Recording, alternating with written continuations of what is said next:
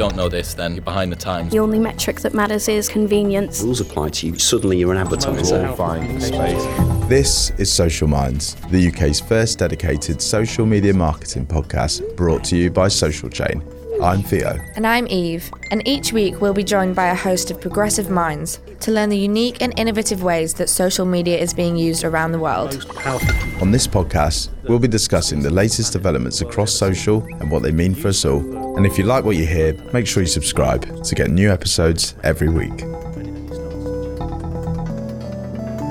This week on Social Minds. You're not going to meet someone today and get married tomorrow. It's not going to happen. We dialed in with Neil Schaefer, who joined us via Skype call all the way from the US. Now, Neil is an industry leader in both social media marketing and influencer marketing, and he's been recognized by the likes of Buffer, Forbes, and many other major publications. What made this conversation so interesting is that Neil isn't an influencer in the traditional sense, albeit is somebody with a tremendous amount of influence who has used this to really help businesses.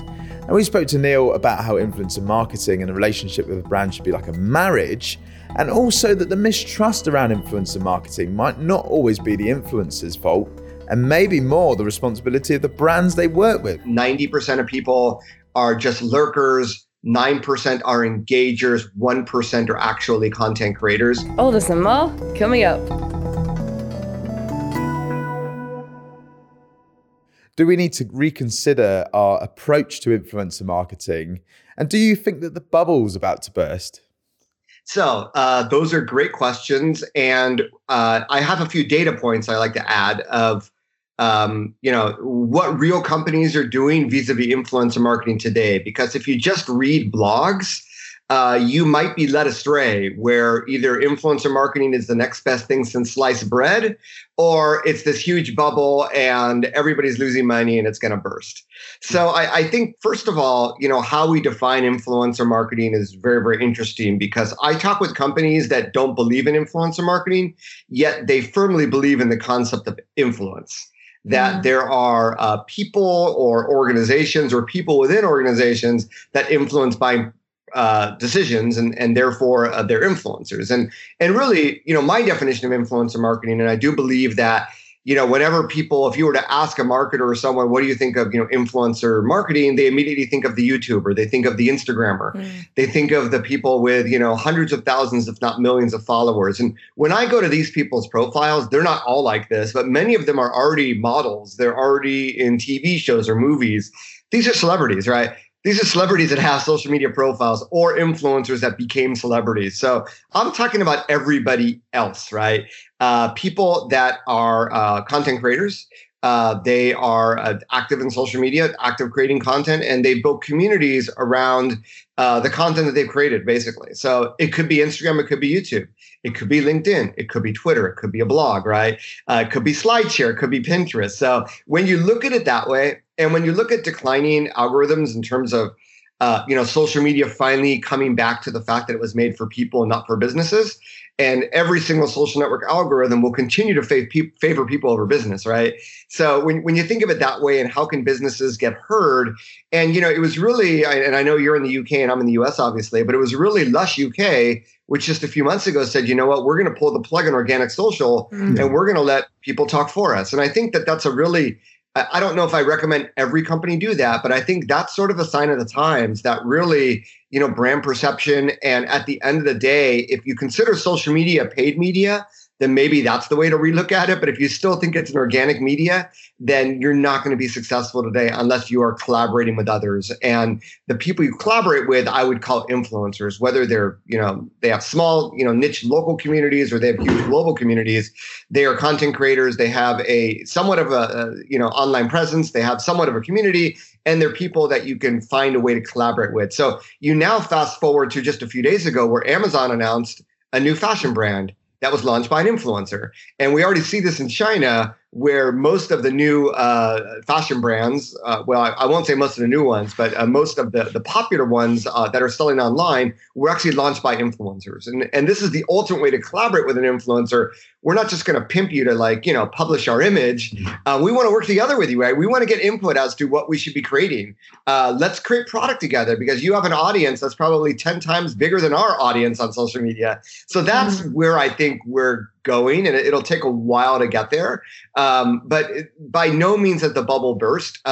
There's always this concept of fake influence, and I do believe that companies and social networks and algorithms, and with the emergence of AI and machine learning and the tools that are available, companies are getting better realizing who has fake influencers, who has fake engagement. So, but that's going to continue. People are always going to try to dupe the system, and people collaborate. I mean, listen to any podcast on Instagram marketing, on Pinterest marketing. They all have these hacks of how do we get other people to like engage with us, right? Do we send them DMs? Do we tag them on a post? Maybe we find people that like we create our own little pod, right? And we all like comment on each other's posts. Marketers, and solopreneurs and people have been doing this forever, and they're not going to stop. So it's impossible to completely stop that. But I think it's time for companies to tap into this concept of, hey, let's collaborate, right? We don't want to try to sell to you. We don't want to pay you like you're an ad unit, but we want to truly collaborate. And it's still going to take time for companies to get there. But, we see more and more companies actually hiring influencers to be part of their in-house agency or in-house team. They're starting to look more of a title like influencer relations or valuing influencer relationships. So I think slowly that's where we're going. So, if you're new to influencer marketing, this is where I want you to start. If you've dabbled in it and haven't really been successful, you just sort of blindly threw money because your agency told you to, which surprisingly, I still find that the case for a lot of pretty famous companies, take a step back because it should be really, really strategically important. And I think it becomes, a mainstream. Sorry, someone's at the door here. Yeah, and it becomes a mainstream component of the marketing mix today. B2C companies are already there. B2B are just starting to figure this out. But that's sort of the lay of the land from what I see in terms of influencer marketing today. And so, sort of following on from that, do you think that anyone has the scope to be an influencer in their own right? Because now we're seeing obviously the scale goes from like your celebrity and your mega influencers down to macro and then mid tier and then nano and like, so if anyone can be an influencer, will we even have these terms anymore? Well, I mean, if you think about it, in my, I'm writing a book on the topic of influencer marketing called The Age of Influence. So I have this one chapter. How do you define the different tiers? Because at the end of the day, if you are a business owner, a marketer, and you want to reach out to influencers, you need a system, right? You need a method to the madness. So definitely organizing people in terms of their community size is a very, very convenient way to organize, right? So I don't think, the tiers, there's no one definition. Ask 5 people what's the minimum to be a micro influencer, and they're going to give you different numbers. Some will say 5,000, some will say 10,000, some will say 50,000, right? And that is going to change over time. But what's important though is that, can anyone be an influencer? Well, you need to be a content creator. You need to have an audience, and you need to have an audience that listens, right? So you need to be online. You need to be creating content. You need to have followers, and then you need to have followers that engage with you. I don't think anybody and everybody is going to become a content creator. And I think that, what's the stat? 90% of people are just lurkers. 9% are engagers. 1% are actually content creators. So you're still looking at the 1%. But guess what? Internet users, social media users are growing and growing. We have younger demographics that are with global demographics and increases in population under the age of 35, and these people being digital natives and social media first, you still see this, upward spike in number of social media users globally. So you're still going to have more and more influencers out there. But, to answer your question, yes, anybody can be an influencer because anyone can yield influence, right? But not everybody is going to want to or will yield influence because you need to be a content creator. And there are some that are pure content curators. So there are some Instagram accounts that every day just share a post from someone else.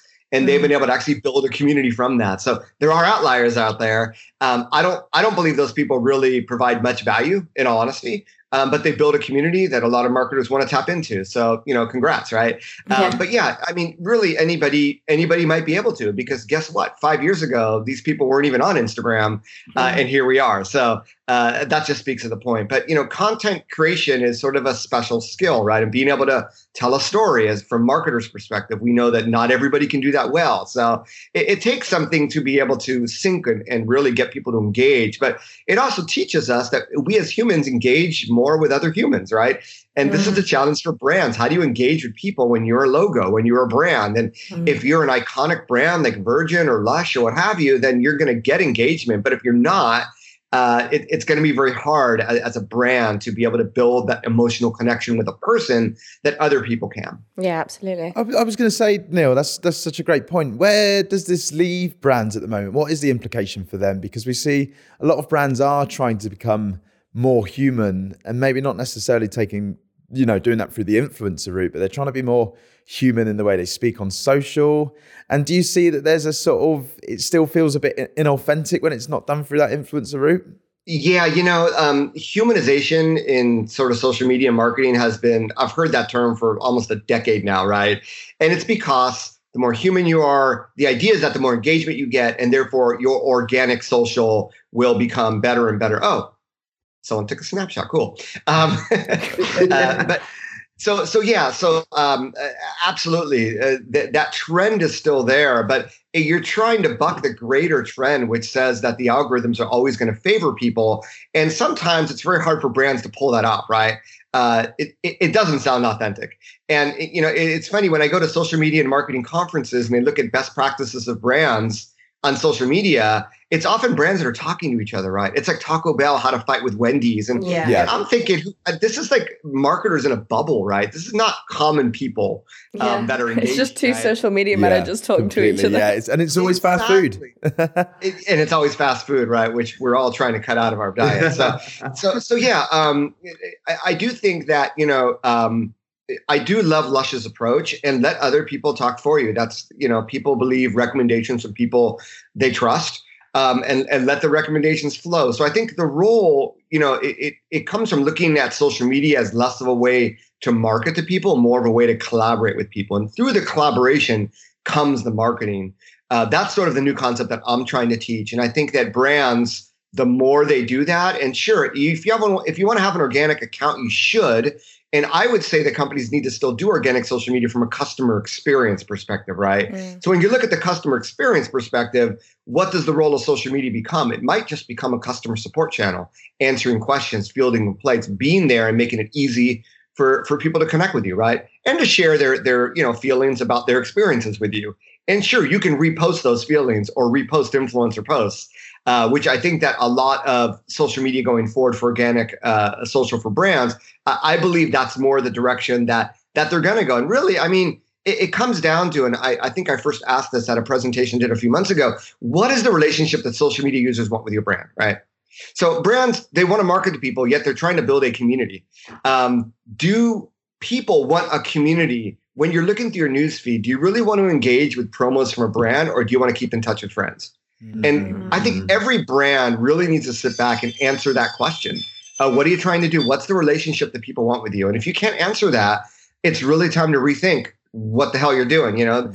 Put a pause in the editorial calendar, take a step back.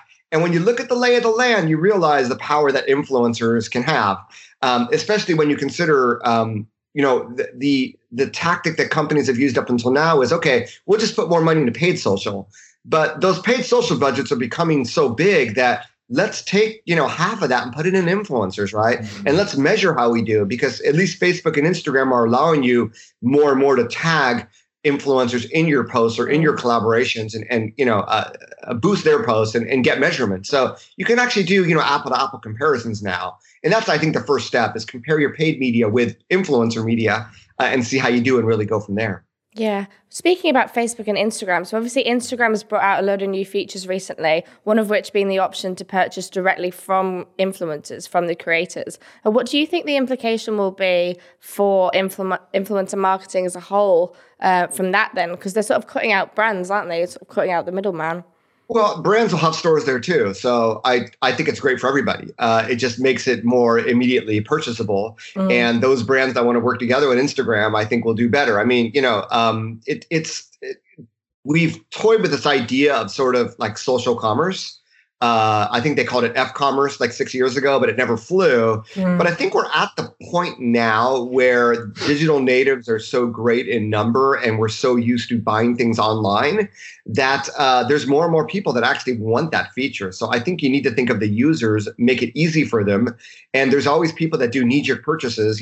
When I see something in an Instagram ad, I'll go on Amazon and find it, $10 cheaper on Amazon. And I realize, okay, it's arbitrage that these people are posting something more expensive, but you get the knee-jerk person that'll buy it, and that's the profit. So it brings up a lot of different business models, but I think the brands can have stores on there, and I think it's going to make it even more important for brands to work with influencers so that there's more shoppable posts of your product on Instagram. Yeah, definitely. I see, I've seen it with YouTube creating, sort of free studios for content creators. We've seen Facebook do things. I know Instagram about 2 months introduced their content creator account, and I got an invite, and I never had a business account, but I immediately went for the content creator account. At the end of the day, for these sites to survive, they need content creators, right?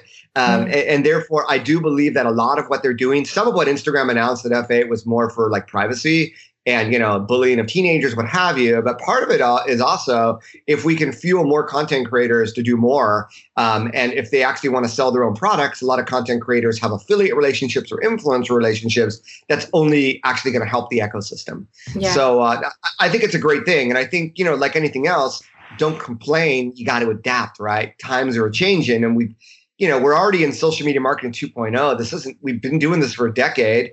I mean, you used to have to create a Facebook page using something called FBML, Facebook Markup Language, which no longer exists. So it's always changing. Just fasten your seatbelt and go with the times, because the roller coaster is going to go up and down. But those marketers that get that, right? And they accept and they thrive on the change and they adapt, that are going to be successful. And the ones that complain, oh my God, my posts don't get any more engagement. Well, guess what? Your posts suck. Your content sucks. It's called social media Darwinism, right? Only the strong content are going to survive. Get used to it. Study. Hire influencers to teach you how to create better content. Do what you need to do, but you got to get with the times. Yeah, absolutely. I'm keen to know as well, Neil, we mentioned social commerce. Going slightly sidestep, you've been in the US. Have you had a chance to play around with Instagram checkout yet? Because we've not got it yet in the UK. No, and I hate when social networks make these announcements. It's always like we just started with beta rollout with like 10 big brands. Yeah. These are not mainstream by any means. So I always, until I see it in my feed, I don't really talk about it, in all honesty, because it's not there yet. And they're also testing it and they're going to optimize it, right? Yeah. I forgot where they're doing it right now, but no, I have not yet experienced it. And to be honest with you, personally, I don't know how much I would buy on Instagram. But I know that there are certain demographics that would probably be more of target audience for that would probably buy a lot. I definitely will. Yeah, I'm thinking so. Maybe for me as well.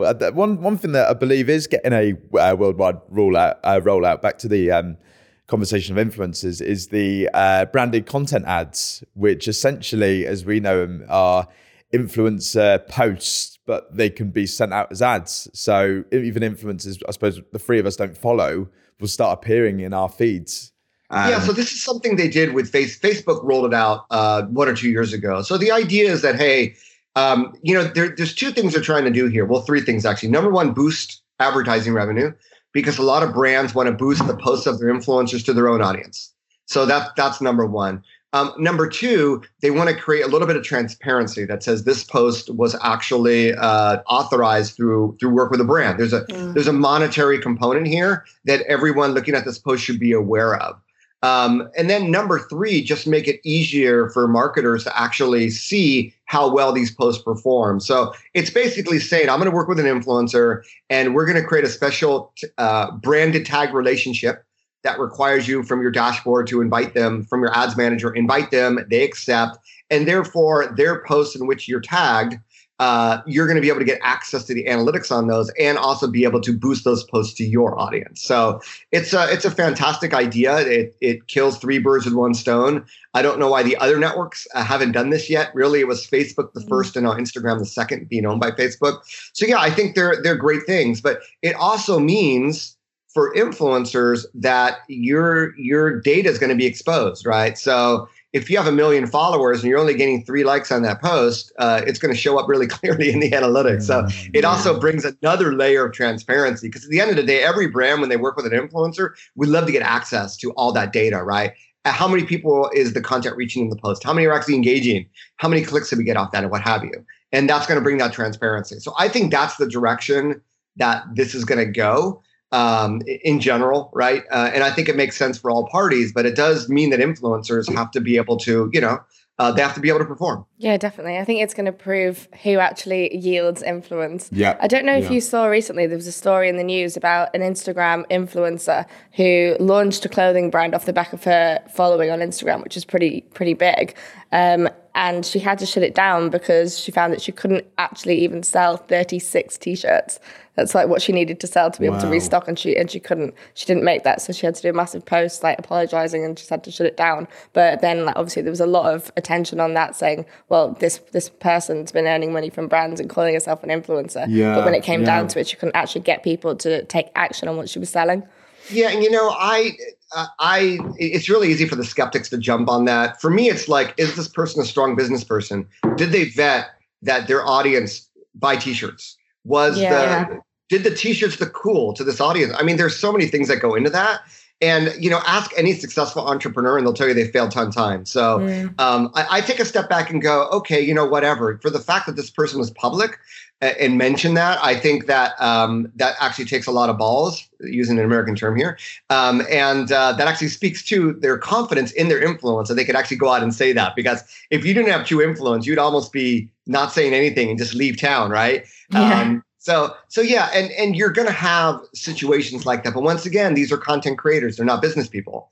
Some are going to be successful. Some aren't, for various reasons. I mean, timing is part of it as well. So who knows? That's it, Neil. I completely agree with you and Eve there. There is a sort of influencer marketing. I think in many contexts, it's known for attracting a sort of naivety. So especially in the UK, and I'm sure it's in America, you will, get a lot of teenagers, bloggers and stuff who've become influencers. And I know there have been many instances where we've got the ASA, I think it's the FTC for you, where they've had to step in and sort of say, this isn't... Suddenly you're an advertiser. You become an advertiser. Yeah, exactly. We had somebody on the podcast a while ago. So it's, I wonder if that's contributed to the kind of mistrust that surrounds, as well as the fraud, but that mistrust that surrounds influencer marketing. Although I'd say that it does feel like we're coming out of that period now, and hopefully things are starting to get a bit more level.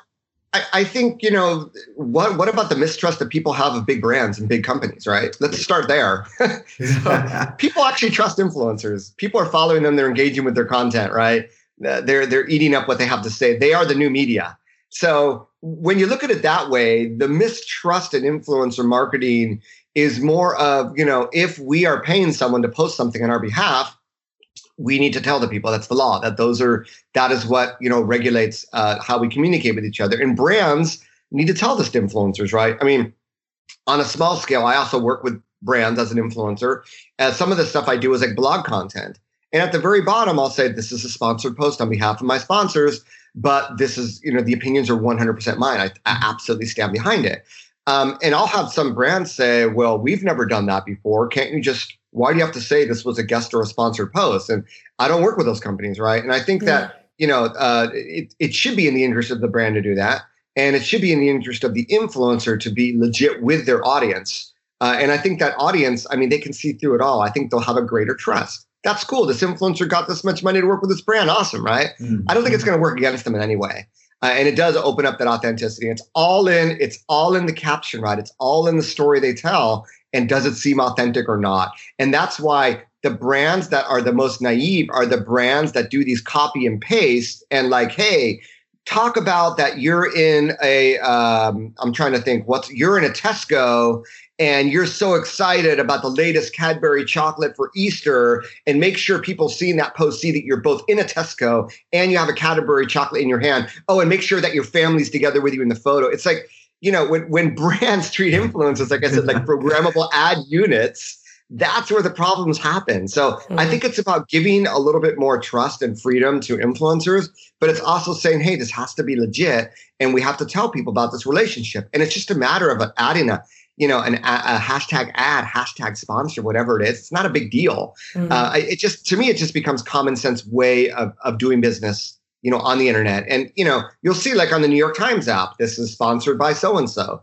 Sponsored content is nothing new. Syndicated content is nothing new either. So people just have double standards when it comes to social, and the skeptics will be skeptics. And like I said, this is the blogosphere that brings us up. I think that just like a decade ago, most executives thought that social media was a waste for time, couldn't make money on it. What's the ROI? And now every company is on social. I think that it's also part of the maturing process. And a few years from now, we'll be talking less about this. Yeah. So you're saying actually brands putting more trust in the influencers they work with will in turn bring more trust into influencer marketing, because the whole thing will be a bit more transparent. And authentic, right? Yeah. At the end of the day. Yeah, absolutely. And it'll work better for the brand. I mean, it's all part of this collaboration.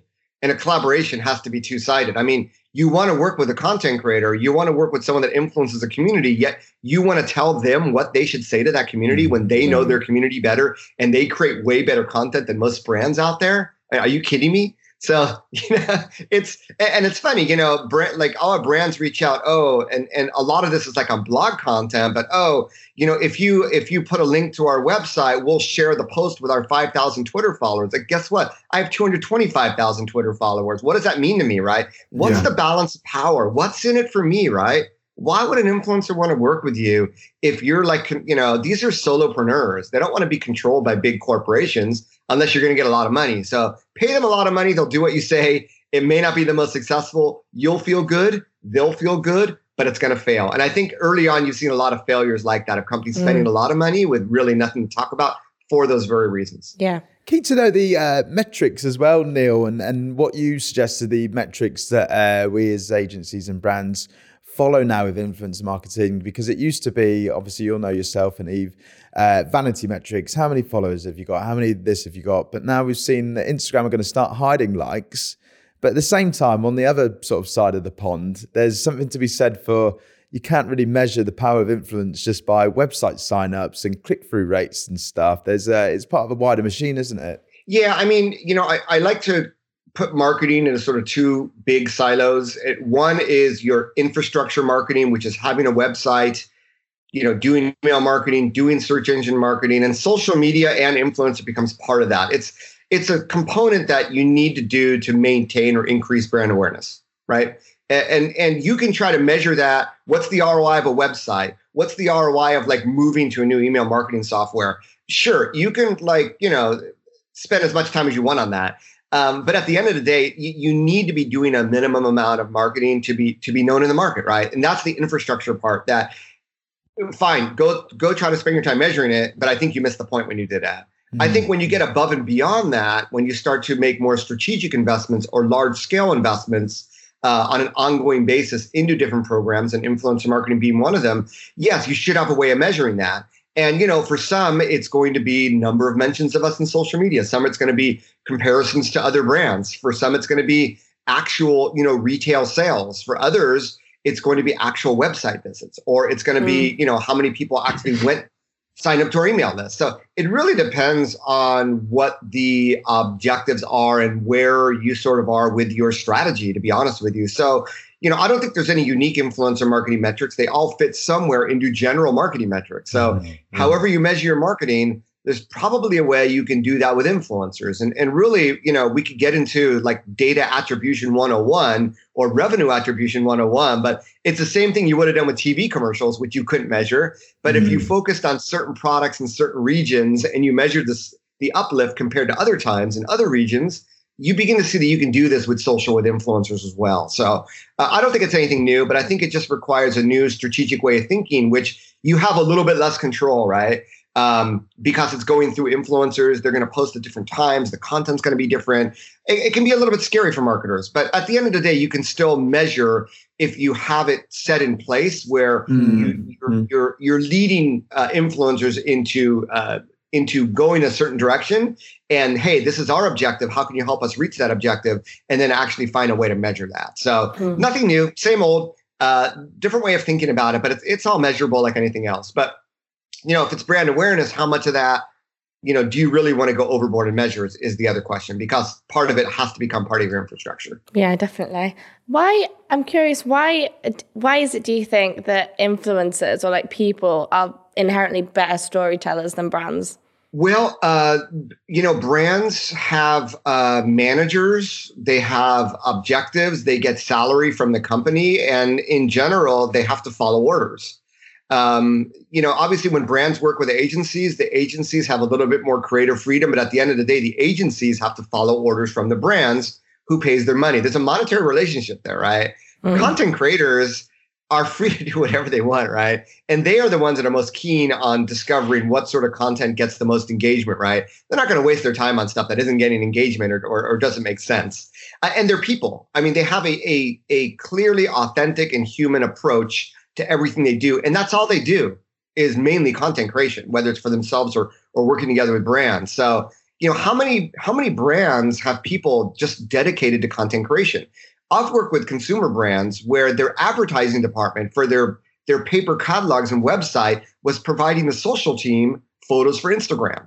Big fail, right? It's like you're looking like every organic post looks like an ad. So I think, the culture sort of breeds that. Can brands replicate that? Sure. Bring content creators in-house. Give them a lot of freedom like you would have as an influencer. But most brands are just not wired to do that, right? Mm-hmm. For various agencies are more wired to do that. But at the end of the day, they still need to get buy-in from that end client. So the agencies become a little bit better, a little bit more freedom, but it's still not as much freedom and not as authentic and human as that person, as that content creator. So that's the way I see that whole spectrum of authenticity and humanism in content creation. Yeah, that's a really good point as well, Neil, that we actually wanted to get onto, because now you've got this whole sort of, and again, it's nothing new, as I'm sure you'll probably agree. This whole era now of personal branding, and you've probably got companies like IBM and Hewlett Packard and whoever looking within their company and being like, oh, actually, the same people who could be the advocates, the sort of bearers of our brand already work for us. They're the experts, and I'd imagine LinkedIn has got a lot to answer to for that kind of side of influencer marketing, or what we call influencer marketing, if it is still that. Yeah, it's sort of turned employee advocacy, isn't it? Yeah, so that's why I say that the concept of influencer marketing is not specific to B2C. It's as relevant to B2B, even nonprofits, even NGOs, government organizations. It's the same point that some people have more influence than others, and some of those, that influence comes from their online community, their online presence. So absolutely. And this is the funny thing, that brands always go outside looking for influencers. They never start by looking inside with people that work for the brand, that know the brand, that are already promoting the brand. To me, it's sort of a slap on the face. If I'm working internally and I see the company working externally with all these people, it's like, well, why did they contact me? I'm right here. So that's where, and I think that employee advocacy is really interesting, because it's had a lot of failures. And the big reason it fails is because you don't treat employees as influencers. You're treating employees as people that are just going to automatically publish whatever crap you throw out there for them to publish. No, if you treat them as collaborators, the same way, the same concept I've been talking about, it absolutely creates a refreshing experience for the company and for the employees. And that's really the reset that I hope every company that is engaged in employee advocacy will look at, because at the end of the day, you want your employees to become more influential and social, right? And the only way to do that is to help them in their process of becoming a better content creator, and you creating a program which allows them to do that. So any employee advocacy program should be less about content amplification at the beginning and more about teaching employees personal branding, teaching employees how to become better content creators, giving them more opportunities to do that at your events or internally. And I see some companies have already been doing this for several years. And it's funny because as I write my book, The Age of Influence, I've had some pushback from some people who have already looked at my manuscript saying, you know what, there are some companies where if we post anything about our company, we could get fired. So there are still companies that are very old school. But look, socialism, come on, it's a mainstream communication channel. Yes, there's NDAs in place. You can't say anything secret, but talking about the employer is not going to be how could that be a bad thing? Yeah. If you say something bad about your employer, sure, the social media monitoring tools are going to catch that and you might be in trouble. You know, it's common sense. You wouldn't want to do that anyway, right? You don't want to say negative stuff. It doesn't help your personal brand. So it all comes down to the fact that, you know, there's still a lot of executives that don't use social media themselves. They've been burned when their kids got, you know, burned on Facebook a decade ago or MySpace 15 years ago.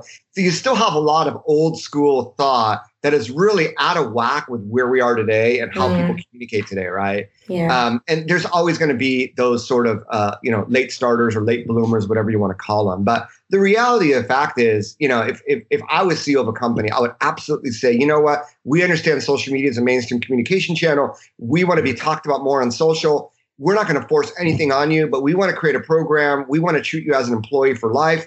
You know, your personal branding is indirectly great branding for our company. We want to teach you that. If you want to become a content creator, you know, awesome. Because that employee today might be, you know, someone that's going to introduce an employee to you in the future. They might become a buyer of your product in the future at a partner company that could influence purchasing decisions, especially in B2B companies where people go from one company to another in these industry ecosystems. I mean, you don't want to burn any bridges, and you want to help people. And I think that's going to do really, really good for companies and their employer branding or whatever things HR people talk about today, the buzzwords. But you know, I've already had companies reach out to me on LinkedIn, say, we want you to publish content on our behalf on LinkedIn.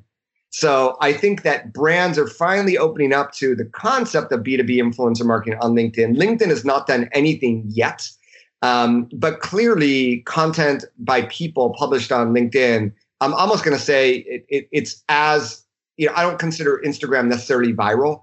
I don't consider LinkedIn necessarily viral, but you do get a lot of impressions and engagement as if you were on Instagram. I'd say it's second to Instagram right now in terms of impressions and engagements and visibility. So that's pretty exciting if you're a content creator and you want to be an influencer and you want to reach out. And now LinkedIn's introduced, you know, video and live stream and all that. So I think they've understood the power of content creators, because if you want to keep people coming back to your network, you need to have content in the newsfeed. It has to be engaging. So that's where I think content creator becomes king. We've noticed it a lot here, and even shifting our strategy towards it. Employee advocacy, our UK MD, Katie Leeson, she's launched a podcast of her own, and it's been very successful. I want to end on a final note, and that is something I'm sure everybody listening to this is going to be really, really interested in.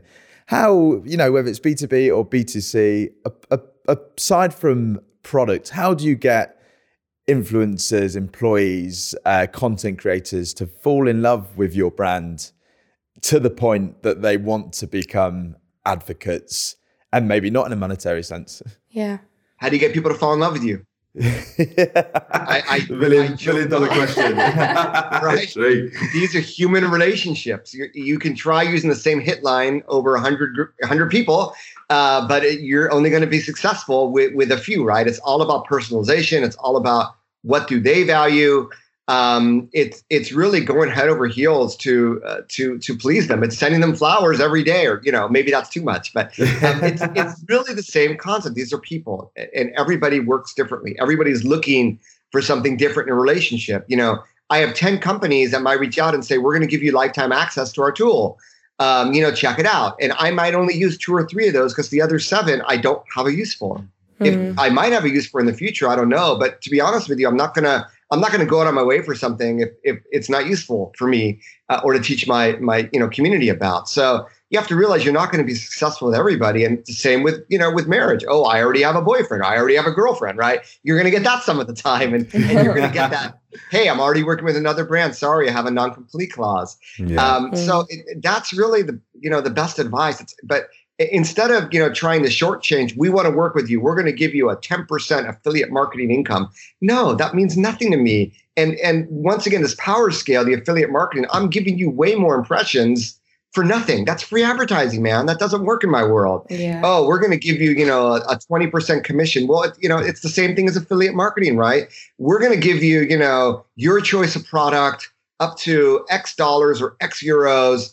And, if you post about it, awesome. If not, we understand as well, but we'd love to at least get your feedback about your buying experience. that's the sort of collaborative relationship that it's going to help build that relationship over time. But you're not going to like meet someone today and get married tomorrow. It's not going to happen. And if it does happen and that person's purely in it for the money, and I worry about their authenticity, right? Or that person really wants to get married really fast for some reason that I don't want to ask about. Gold digger. Exactly. Neil. So, yeah. And the problem, I talked about how brands are wired differently. I mean, marketers are wired to do this one-to-many approach, right? You put one TV commercial up and it blasts out to everybody. Now it's getting back to sales. It's a one-on-one approach, right, of working with influencers. And a lot of brands I talk to, they're like, man, I have to like reach out to these people one by one. It doesn't scale. And yes, human relations don't scale. That's the whole point. But that's the value, right? If you can buy into that and invest the time, you're going to reap the rewards. But it's going to take some time and it's going to take some iterations. It's going to take some creativity.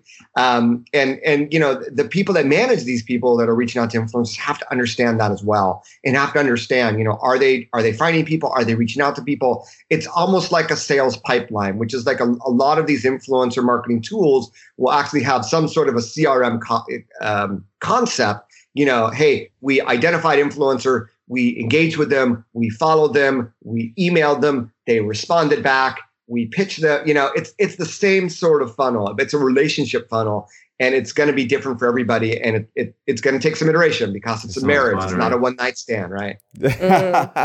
As in a podcast filled with loads of takeaways, Neil, that was a great takeaway. I'm sure when your book is out and written, The Art of Influence will be, first to get it. And definitely. Can't wait to our read listeners it as well. Yeah, really looking forward to it. Yeah. And just a shout out, I'm actually going to be out in the UK in London in October, I believe. I teach at the Irish Management Institute every year in Dublin. It's an executive business program. They have a digital marketing or digital business certification that I do a one-day lecture on. So at that time, I try to get around to London, what have you. So hopefully we'll be able to meet in person then. Yeah, 100, definitely. fabulous. Yeah, and everybody, I completely recommend checking out Neil's stuff because, there's loads of value there. So yeah, absolutely. Great speaking to you. Great speaking to you. Thanks for having me on. Yeah, thank See you you so again. much. Thank you. Bye. Thank you for listening. We really hope you enjoyed this episode. If you did, please remember to leave us a review on iTunes because it really, really helps and allows us to bring you brand new episodes every single week. This has been the Social Minds Podcast with myself, Theo Watt, Eve Young, and produced by Ollie Thompson.